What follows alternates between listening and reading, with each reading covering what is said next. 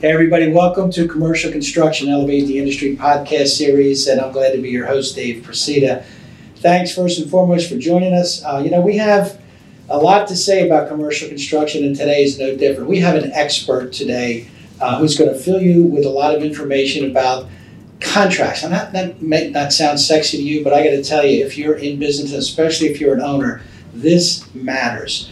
We have with us today Brian Perlberg, Esquire. He is the Senior Counsel for the Associated General Contractors, as well as the Executive Director of Consensus Docs. He's a real pro. I found him through LinkedIn, and I'm glad I did. Brian, welcome to the podcast. Thanks for having me, Dave. All right. So you're a Senior Counsel to the AGC, which is massive. And I'm not going to get into the AGC because we already talked to Brian Trammell in a different episode, but that's enough for me to say you're qualified. But what would qualify you to talk to our audience in commercial construction? Tell us a little bit about your background. Well, so I am a construction attorney, and I have been in this position for 16 years. And before that, I was the general counsel at the Design Build Institute of America. And we were having conversations about how can we improve the industry? What if we, instead of one association, publishing standard contracts and maybe asking for content and comments from other associations, what if we got everybody around the same table and gave everybody an equal voice? So instead of repetitively changing your contracts with hundreds of pages of changes, why don't we have a group effort at the national level to make it easier for individuals at the project level to have better contracts? So I came on board and we created Consensus Docs, which is a coalition of now over 40 organizations. It includes AGC, it includes ABC, but it includes owner groups like COA, which is the Construction Owners Association of America, CURT, Construction Users Roundtable, and we've really helped elevate the industry by having a better foundation to build contractually. So I have been at the ground at the early discussions of that project and then came as the lead staff person to bring that to fruition.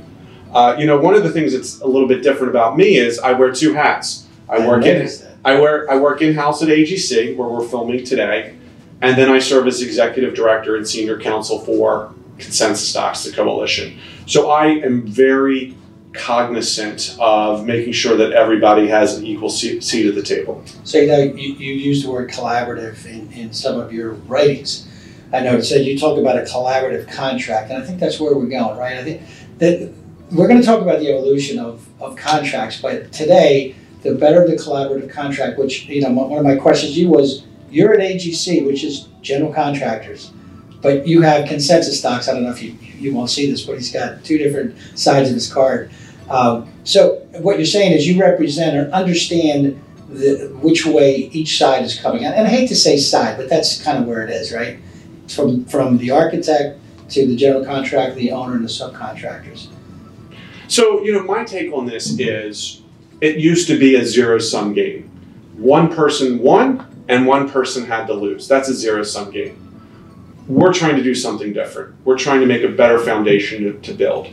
I'm an attorney, and I can tell you when an owner and a general contractor or a general contractor and a sub have to litigate a claim, everybody's a loser.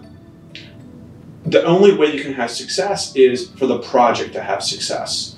And one of the first things you do, the very first thing that you do on a project is you draft, negotiate, and sign a contract.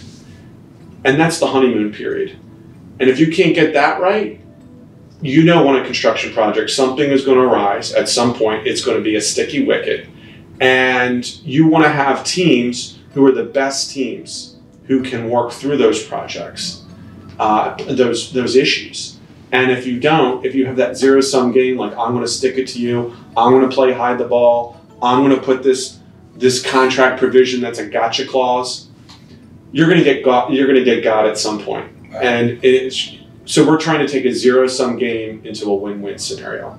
So I've seen contracts that go way back, and they've changed, but when I say the owner, when I talk about the client, okay, I'm going to call the client the general contractor. I typically think the client has the upper hand because they have the job that I want. Yes. And depending on the way the market is today, it's a robust market, maybe not so much, but in 2008 and 9 and 10, people were dying for work. If you're a business owner, this matters because this is risk management, right?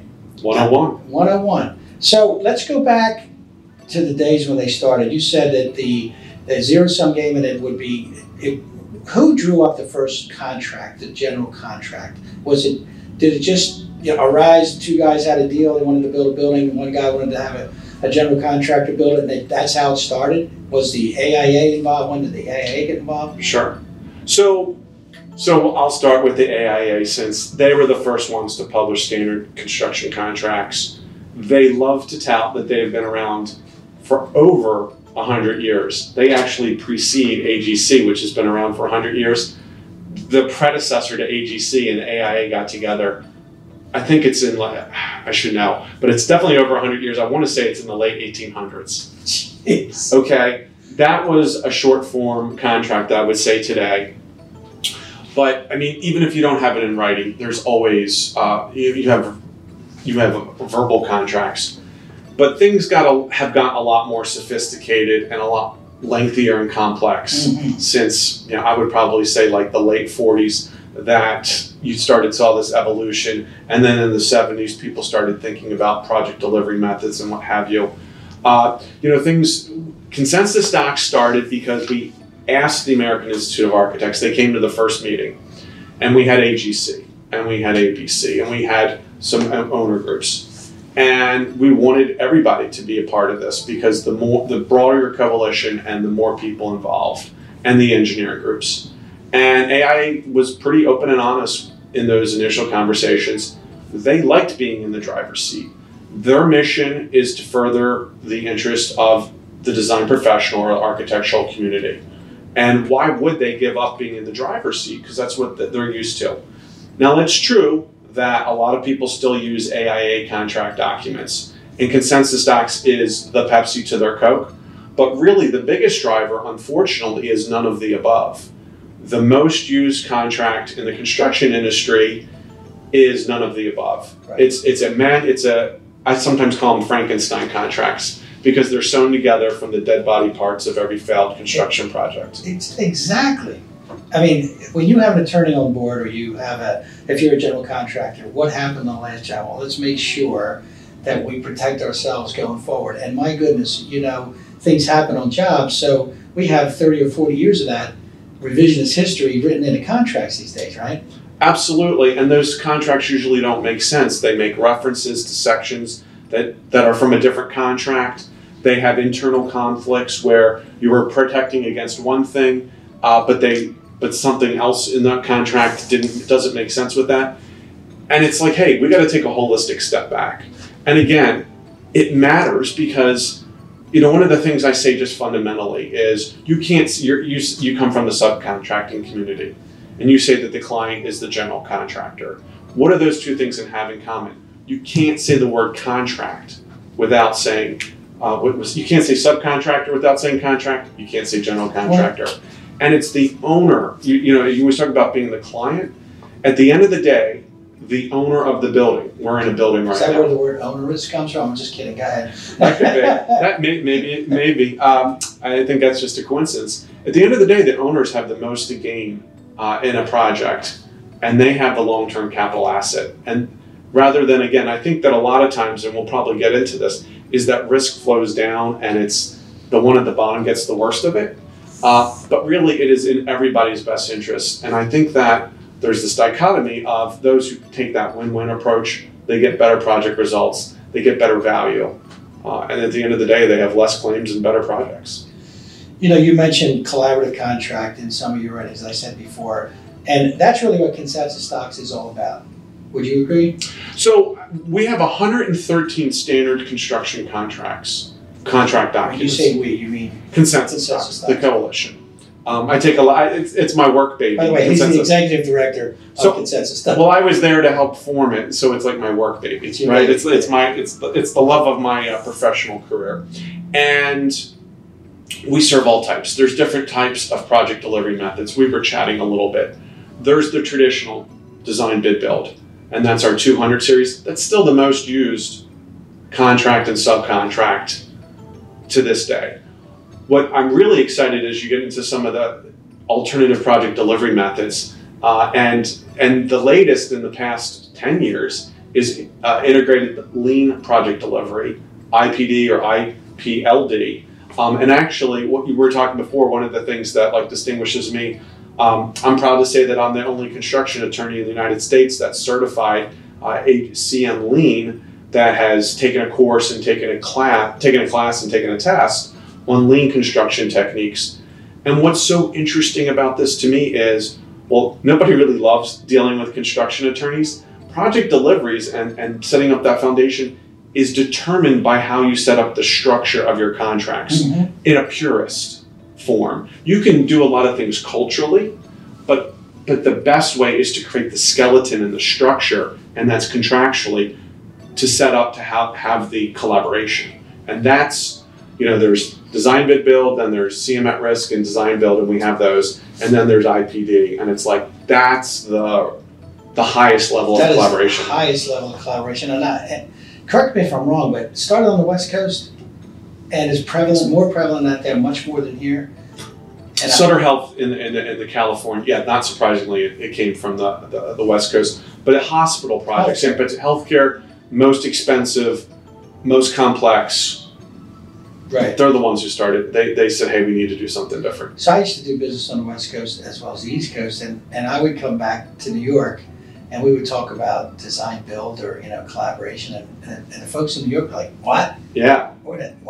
They had just no idea. Now, the last 3 jobs, I consult for a company here locally in Falls Church, and the last 3 jobs they got were all design assist jobs that turned into contracts. So I guess my point is that through people like you and consensus docs and just a general understanding of what fairness is, right, the collaborative spirit, the delivery methods are getting better for the subcontractor here. And I use that word contract again, but why we're on delivery methods, I mean, you consider the IPD the most collaborative, which makes a lot of sense, because if you could explain what that is real quick for those who don't know what the IPD is. Sure, and it would be great if we had some visuals with bubbles, but we'll start out with design bid build is the typical way post-industrial revolution, and that is there's an owner who contracts with the architect usually or an engineer to come up with the design plans,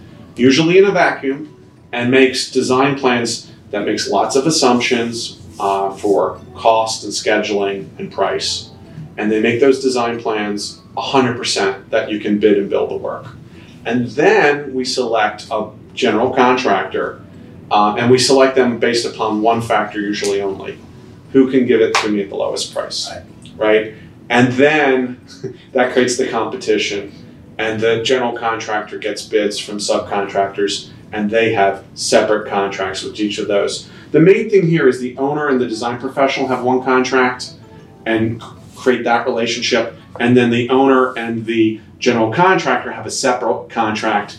And then it depends, but in the most part, the design professional becomes the owner's representative, and sometimes becomes judge, jury, and executioner, who's paid by the owner in making those decisions. So they're supposed to be non-biased, excuse me, but they do get their paychecks, and they're not trained to be judges who take on a quasi-judicial role in telling the general contractor, no, it's the way I said, it's the way that we put it, my design intent means this, and you have to do that. And it creates friction points.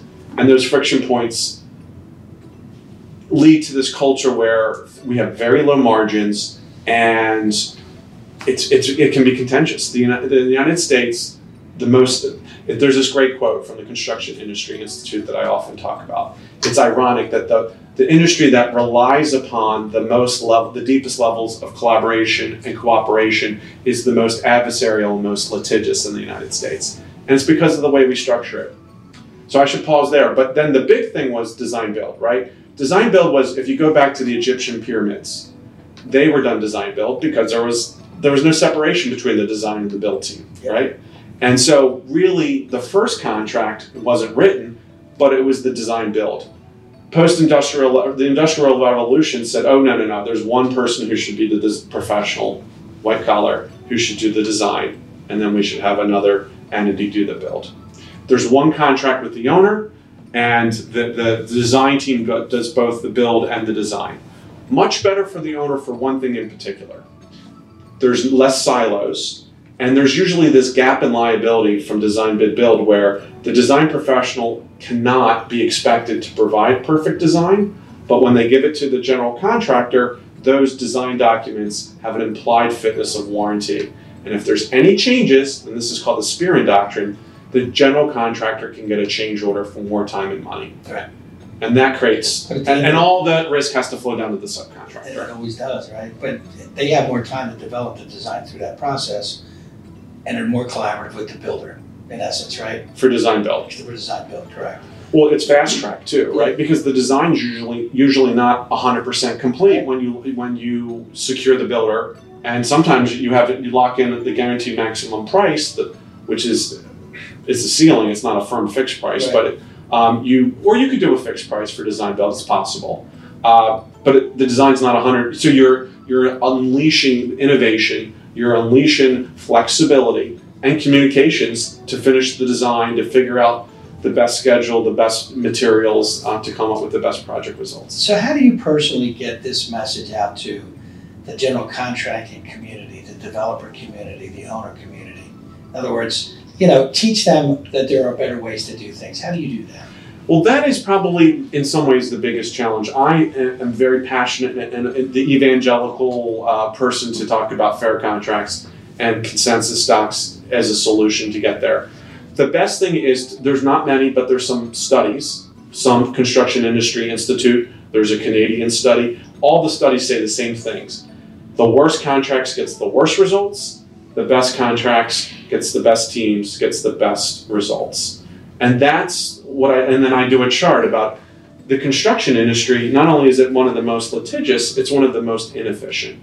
Some of the studies say that in the late 90s to the 2010, the industry got less efficient, not more, in putting construction in place for every dollar spent, and that's in real dollar terms. That sounds crazy. Now, we've gotten better, but not much, and we pale in comparison to manufacturing or even farm businesses as measured by the U.S. Department of Labor Statistics. So there's huge areas of improvements for efficiency and productivity for the industry, and we're on the cusp of all this technology that is now being incorporated into projects. But it's the silos that are often communication silos that are contractually mandated that are leading to some of the biggest losses of productivity that we do have, and the contention. So owners, I see a dichotomy of owners out there and getting that message. Some owners they feel like they have cost certainty with a firm fixed price, and they want people to compete. And sometimes it's required legally, mm-hmm. right? I think that I've been really surprised in the owner groups that I've talked to is they're sick and tired of it too. They don't want to be low bid. They don't want change order artists. They've been through the rodeo before. They're looking for a better way, and they're looking for a more efficient way. And so I think that those repetitive owners and maybe most importantly their representatives, owners, reps, or attorneys, right, can help guide them to better, more collaborative solutions based upon experience. So last question before we break. Price-driven, often contracts are driven around and selections are driven around price, but it seems like in the last couple of years, schedule has really, really driven a lot of decisions. Has it, A, and B, if it has, how has it impacted the way people go to contract? Well, there's that joke, right? I can give you two of the three. I can give you your best price, your best schedule, and your best quality. I can give you two of those three, but I can't give you all three. I just heard actually someone I really respect who's an owner he says that's a little glib way of doing it. The design, and that actually started, I think, with the movement to design build and a little bit to IPD is, well, we don't even have to finish the design before we start breaking ground. Owners have so much to gain a lot of times, and things are a little bit in flux. time is money. Investors, equity firms, they're putting money down. They need to see returns on investment. So what's interesting, before I became a construction attorney, I would not have guessed this when I was just going through law school, is there are so many when you have litigation, when I go to my construction law conferences, many times they're sponsored by a whole industry of people who are measuring the delay effects and the cost of value, the claims consultants and schedule delay analysis. And it's funny, each side has a totally different story as to what the impact of those delays. But you're right, time is money. It's really important. And 1 + 1 doesn't even equal 2 anymore when we're talking about schedule setbacks and delays. They become 11. Right. And so that is part of the friction. What they say in lean construction, which is usually used for IPD, is go slow to go fast. Mm-hmm. And there's a lot of energy and money and time spent in the planning phases, so things are smoother. What I say is what you want to do is measure twice and cut once. Right.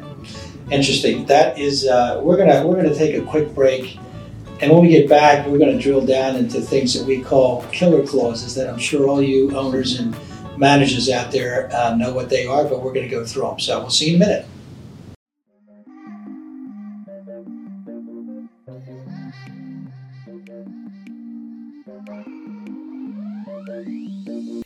Hey everybody, I'm Dave Presida, President of Adequate Construction Services, LLC, and I would love to talk to you business owners about your business. I bet you most of you that are listening have at least 75% of your personal equity tied up in the business. If you care about options on how to get that money out, that's what I want to talk to you about, because I've been through it. I was a business owner and I sold my business. Didn't even know there was a buyer, but there are plenty of them. There has never been a better time than now to sell your business. So maybe you haven't even thought about it. The last deal I did, I talked to him, I said, "Did you ever consider selling your business?" He goes, "Didn't know I could." Well, yes, you can. There's a lot of options. I would urge you to go to my website, adicorp.com, ADICORP.com, my last name spelled backwards, and go to Season 1 Podcast, Episode 2, Sales and Acquisitions. It's going to answer a lot of questions you might have. Yes, we talk about how you value your company, but that's only one piece, right? We're talking about why you would sell, who would buy it, common concerns about you, your staff, your clients, your legacy, all important things to discuss. So go and listen to that podcast and then contact me.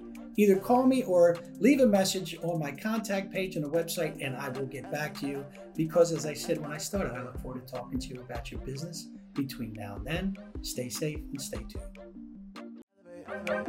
Hey everybody, welcome back to Commercial Construction Elevate the Industry podcast. We have with us Brian Perberg, who is a leading construction attorney, and we're going to get into some things that we call killer clauses. Now, I sold my company years ago to a public company, and then I kind of integrated into their commercial group, if you will, and it was fairly new to them, but we had a whole matrix of clauses, right, that some were negotiable, some were non-negotiable, some were acceptable, some were killer.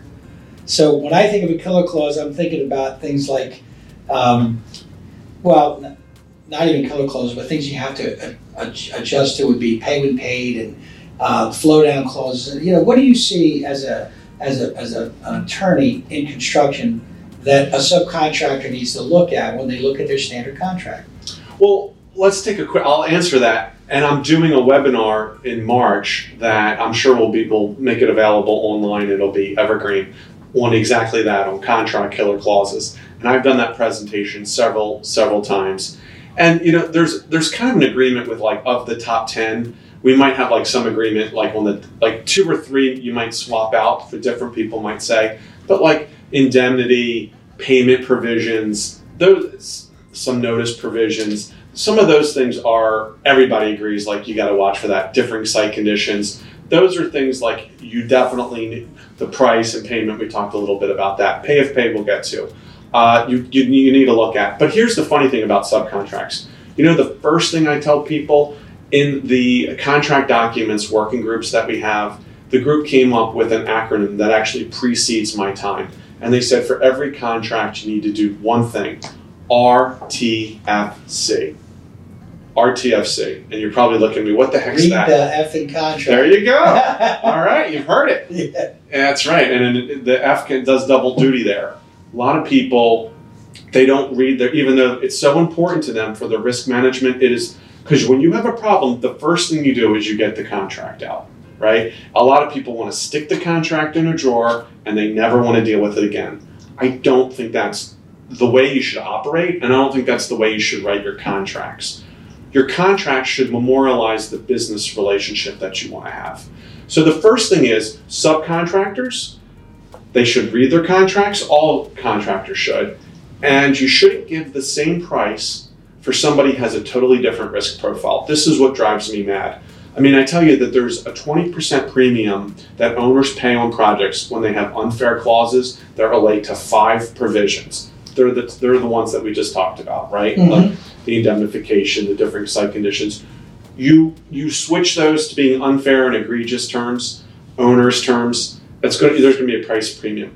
However, when you're doing bid work, somebody's usually willing to give you a price for some unfair clause, or maybe because they didn't read it. And I just think it's really important that there's more leverage in reading and making sure you give the right price for the right risk profile. Don't give the same price to Dave when he has a fair contract and somebody else who has an egregious one. It's a totally different risk. You can't give the same price. That's such a good, simple advice. I hope you heard that. You know, the contracts are kind of crazy today, and a lot of general contractors make you accept their contract before you bid the job. And it's like, it's a catch-22, you know, I'm damned if I do, I'm damned if I don't. But you're right, I think people are afraid to push back sometime on contracts because you don't want to sound unreasonable. You want to build relationships, right? Mm-hmm. You want somebody to trust you. But I can tell you this, if you don't push back on the contract, I think the people on the other side are not going to respect you because you're just going to roll over. And I don't think people really want to partner that way. You don't want somebody adversarial, but do your due diligence is what you're saying. Read the effing contract first and some of these clauses. And I never thought about what you just said, that you can put a premium on onerous clauses. And if they won't take them out, it should affect your price. Well, and in Consensus Docs, I work with the American Subcontractors Association, and when they have guidelines and they say you should condition your bid on an unmodified Consensus Docs 750 subcontract or 751 short form, because, again, for the exact reason, you can condition your bid prices based upon certain terms. Now, what's crazy about a lot of subcontracts is you mentioned that they want you to agree to the contract. Well, a lot of times the subcontract incorporates the prime agreement. Almost always. It always does, right? Which one's governing over the other? But here's the crazy things. A lot of times they don't give the prime agreement, right? Or everything's stricken out. I mean, so and that's, you can have the private parts redacted, but how can a subcontractor possibly adhere to a contract that they don't even know the terms of? And it is mandatory that they follow the contract. So it's different than a catch-22, but it's pretty much a catch-22. What are some of the simple things you can negotiate out of a contract that you've seen in your day? One of the things that we have that's maybe hard to negotiate out is the duty to defend. I would say insurance, the additional insured provision is, a lot of times subcontractors have to provide additional insured protections. One is there an extra cost for it? Who's the additional insured? Does it include the design professional? Is it separate contractors who are on the site doing work for the owner? Do they have any relationship? Are they other subcontractors? So what might happen is a weaker party, or I should say a subcontractor, might be protecting other weaker subcontractors or other people who are negligent when they didn't really have anything to do with their work on the project. That's a big one that is hard to negotiate. Notice provisions and the amount of documentation that you have to provide before putting in a claim. Unbelievable. You work for a general contractor who has 100 people on site, and you're working with a company with 7 people, 2 PMs, and you can't outpaper them. You can't do it.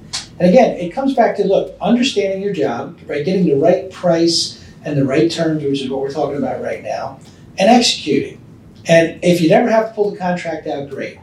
Unfortunately, the contract gets pulled out when there's a problem. Sure. And then everything's about the contract. And if your client says, I'm looking at the contract, not so good.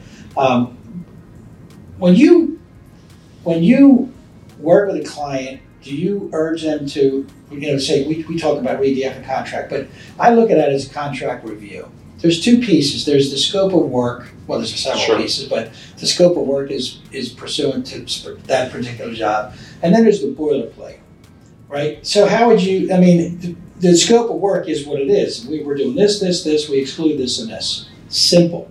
Not always simple, but, the boilerplate, though, there's some things in the boilerplate that just, it makes your hair stand on that, and you as somebody trying to get work have to navigate through this. So I guess I'm leading up to the question is, when is the best time, do you think, to negotiate these? Before or as you're negotiating the job? In other words, it doesn't matter if you're way up here or your schedule won't allow it. Forget it. You're not even being considered. Well, here's a great point that you just triggered something.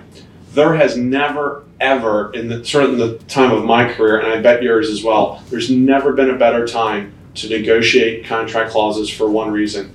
If you're a subcontractor, you are more in demand and have more leverage today than ever, because there is a shortage of manpower and subcontractors are starting to choose the work that they want rather than the work that just comes to them that they feel like they have to take. I've heard that in other markets. Now it sounds like it's in almost every market. That's a great point. The best general contractors are attracting and cultivating subcontractors that they want to work with. And then there's the A team, the B team, and the C team, right? Which team are you going to put on? Do you want to put them on the contracts and the projects that people treated you civilly and like a human being, or do they try to treat you like they're going to have a gotcha and then put you on the short end of the stick? So I think what I'm hearing is you got to understand your place in the market, right? How much value you bring. Because I can tell you this, over the last 2 years, even through COVID, the contractors that came to see the operation that I'm consulting for a company now that has a prefab operation, they came to see and they all said the same thing. We want to develop a relationship. They're looking at their own future. They're saying, I need people I can count on, and I need people that I can work with, and I need people who are progressive because things are changing. So know your place in the industry, know your value. That's a great place to start when you're negotiating anything, right? That's really good. Now, force majeure. I've read that term, that phrase, for too many years. I never understood it, but now it's real. Could you explain what it is? Sure. So most of our legal concepts comes from England and common law. Force majeure is actually French. And I don't know why we took this French concept, but it means superior force. And it's generally the concept is, I have a couple things. It's nobody's fault. There's some superior force that thrusts us upon, like an act of God, that it wasn't your fault or mine, but we just have to deal with it in the project. And then usually force majeure you get additional time as a remedy, but not additional money, as historically has what it's been. But basically it's sort of a blameless thing where it's not your fault. Oh, and the other part I forgot to mention is that it wasn't expected, right? It wasn't reasonably anticipated for this thing that was neither of our fault. For the most part, before 2020, it was boilerplate, and most people didn't spend a lot of time dealing with it, and if they did, it certainly wasn't for epidemics or pandemics. Now, one of the things that consensus docs got right that other standard documents did not is we specifically put in our force majeure clause, and we don't actually call it a force majeure clause, but it doesn't matter how you title it, was that we specifically said that an epidemic is worthy of adjustment. And what's interesting now is two things. One is we're dealing with COVID now for 2 years. We're coming up on it's already here. When we're dealing with it now, it's foreseeable, right? Or a variant of it probably is foreseeable because all the experts talk about that, and heck, it's happened. So force majeure, and the other thing about force majeure, the owners generally kind of started saying, well, they tended to be reasonable in granting additional time. The money, a lot of owners actually were surprisingly reasonable in change order requests. And so we didn't have an avalanche of litigation claims that was maybe initially anticipated. But going forward, there is sort of a shakeup. And some people say, hey, price it out. Some people say, I can't price it out. And now you have these tremendous price escalation contingencies. And we actually have a price escalation clause. The consensus stock's 200.1. It's the only one in the industry. That's the biggest topic now, and it's a derivative of the COVID shortages. And it's been this way, it's going on a year now of price escalation being the number one issue. Unbelievable. And it's sort of like, normally it's part of your business to figure out an inflation amount for your labor, for your materials, and it was part of your expertise. This is unprecedented. Unprecedented. And you can't predict it. So what you can do is create like a really big contingency or give inflated prices, or what you can do is have a price escalation and having share the pain up or down. Right, and some owners will, some owners won't, But that's like, as you said, that supply chain issues cost just to buy steel, it's gone up like 400%, and many other things that there's no way certain contractors could have foreseen that. Now, you mentioned something that rings a bell. You said, I think what you're inferring is if you got a contract during COVID, you knew COVID's here, deal with it. But if you had a contract before COVID and COVID hits, then you might have a claim. Is that? It's the anticipation. I mean, I think a lot of people would have said we wouldn't have anticipated these price spikes. And the other thing is, first it's wood, then it's steel. What's next? What's next? And what do you tie the price escalation clause? But yes, a lot of people, depending on how you write your contract and what you put in your either price escalation clause or your force majeure, you're likely. The problem with our construction contracts, why we should make it more relational, is because usually by the time we worry about it in our contracts, it's like it's already here and it was for the contract you already signed. And then the problem that happens for the next one was something that we didn't anticipate. So we want the best teams working together to problem solve, not point fingers and blame. But that is all too often the way that we handle things. So we're going to take another quick break. And when we get back, we're going to talk about things like technology and how it's changed. Perhaps we're going to find out if there's been any changes to our legal landscape with technology, some of the challenges that are ahead, and we're going to get into consensus stocks. So we'll see you all in a minute. Hey everybody, if you're looking for a strategic business partner who does subcontracting work on the interiors, let me tell you about the CFP Group. They are a minority business enterprise and have been in business for over 20 years. If you're interested, you can contact them by email at cfpgroup1@gmail.com or call them directly at 410-977-8568. That's 410-977-8568. Take it from me. I've done business with them, and I know they can get the job done. All right, welcome back. We're here with Brian Perlberg, and we're talking about the history of construction law, and it's been enlightening to me. We drilled down into some of the killer clauses and delivery methods and everything else, but let's talk about where we're going. First, technology. Has technology impacted construction law? I mean, it's certainly impacted the execution of our business, most businesses, but what about on the legal side? So the first thing here is that I want to pick up on what you said about that technology is changing the landscape of construction. We were the first to come out with a building information modeling contract document. There's a lot of firsts that we've addressed. To me, technology and BIM is integrated. We talked a little bit about prefabrication. That is technology and the sophistication of making construction components in more of a manufacturing site and then bringing it on site. Those technologies need to be reflected in your contracts. If your business operations change where your location is, the information in the form, if it's digital versus paper, if you're relying upon electronic information, you need to say that in your contracts rather than saying that the paper governs. you need to update your contracts to reflect the business operations end of it. So to me, that is, and a lot of people say, well, we're just going to use BIM, and they make some reference to it in a contract. That doesn't make sense. That doesn't do the job. There's sharing information website-wise, but the big thing is actually that part of, am I relying upon paper blueprint plans, or am I dealing with the model or AutoCAD or something like that? As I consult with a prefab company, we look at what we've learned in the last 2 years and try to memorialize that in the scope of work part of the contract. You're exactly right. What responsibilities the general contractor has, A, B, C, D, E, give it to them before you sign a contract, and include those things in the contract. The most simple things that sometimes we as business drivers forget. So it's important, and it's not going to change. Technology, the lack of manpower, and offsite construction is going to explode. We know that. It is exploding. It's exploding as we speak, and I think for the right reasons. Anyway.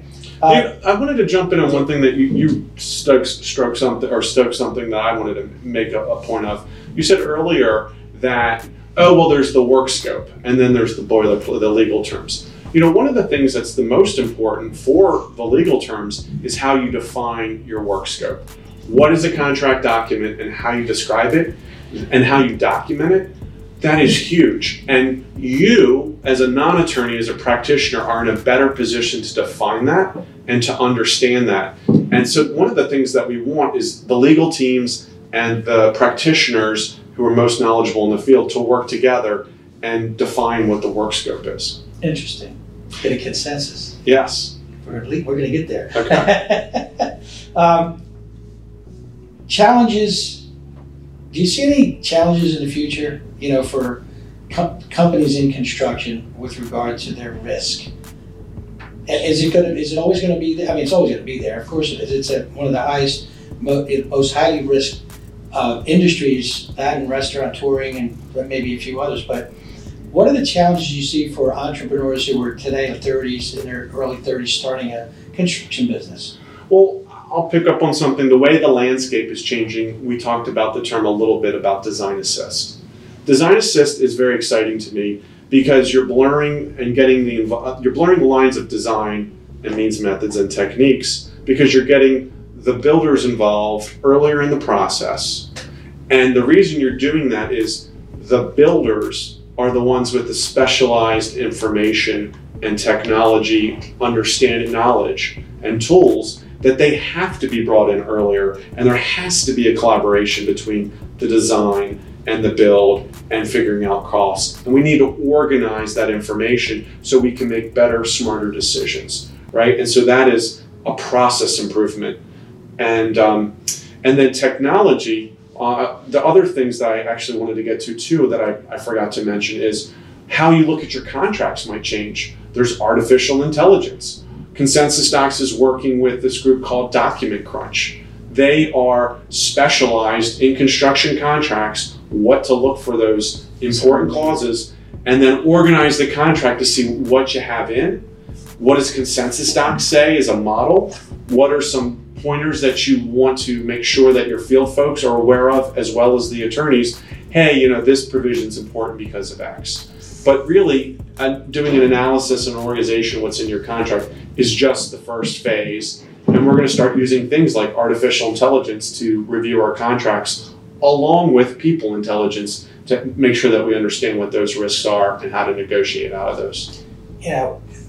We're going to go there now. Consensus Docs, you're the executive director. You are one of the founders, if you will, if that's the right word. To a lay person listening to this podcast, how would you describe Consensus? Because we talked about Consensus Docs maybe 3 or 4 different times already. Describe it in its basic form, and how would one get involved, and what benefits would it have? So, traditionally, one association representing a segment of the industry writes contracts, and historically that's been the AIA. And they create the backbone, the legal jargon, so to speak, that people then make modifications. And over the years, it's a lot of modifications usually, because they see it as representing a viewpoint rather than a standard. Consensus Docs came around, and it's the words consensus and docs, designers, owners, contractors, and subcontractors. That's what we came up with, is a double entendre of the word docs. And if you go to consensusdocs.org, you can get samples, you can get information. And what is we're trying to create a better foundation to build with a standard that we can all agree with, because all of those different viewpoints were at the table and had an equal voice. So there's a lot of information, but it's basically a competitive set of documents to the AIA that you're used to seeing. And if you want the same results of litigation and adversarial projects, you should go with the old way of doing things. If you want better results, you should try something new. It's the Albert Einstein rule of construction contracts. The definition of insanity is doing the same things over and over again and expecting different results. Well said. You mentioned earlier that you can actually bid a job based on a certain set of assumptions from one of your documents. What document was that? Do you remember? Well, so if you're a prime contractor, you would use probably, if it's design bid build, the Consensus Docs 200. That has our terms and conditions integrated in the agreement. If you're a subcontractor, you would use the subcontract, the 750 or the 751, and say, but you should get a copy of the contract and have some understanding of what people want you to sign before you put your bid in. The best time to use your leverage or political will, it's a grassroots mobilization effort, is before you have the job. It's too late when you're already if an owner puts a job out to bid, it's too late. I mean, you can have some exceptions, you can have some negotiations. It's better to have, if possible, that conversation for somebody you're dealing with on multiple transactions. So I think what we're saying is know your place in the industry, know your value, and then now you have a resource to go to compare. Maybe they're using an AI document to a consensus doc. That's great. I think that's a great way to look at it from at least a subcontractor's perspective, because you're not only understanding where you fit in, but you're understanding how to negotiate and what's others might consider fair, right? That might not be in this contract you're looking at. So I got to tell you, this has been fascinating to me. I'm a junkie. Commercial construction junkie. So all you guys out there and ladies that are listening, I hope you got as much out of us as I did. Brian Perbold, thank you so much for all that you offered today. And if you could tell the viewers how they can get a hold of you and or Consensus Docs, maybe we can go there. Sure. So, my last name is Perlberg, like the gem, but no A, and Berg, so it means mountain of pearls. If you Google Perlberg, I'm the most relevant Perlberg out there. Certainly Brian Perlberg. But if you go to consensusdocs.org, there's a host of information, and you can contact us at 1-866. I know it ends docs, but I forget the last part. But if you go to consensusdocs.org, you can get a lot of information. You can get a demo, you can get a sample. We'd be happy to give you more information. And then, connect with me on LinkedIn. I have a lot of LinkedIn followers. You can reach me there, and I will accept your invitation. Awesome. Again, thank you so much. And I want to thank everybody who tuned in today for listening. And until the next time, stay safe and stay tuned.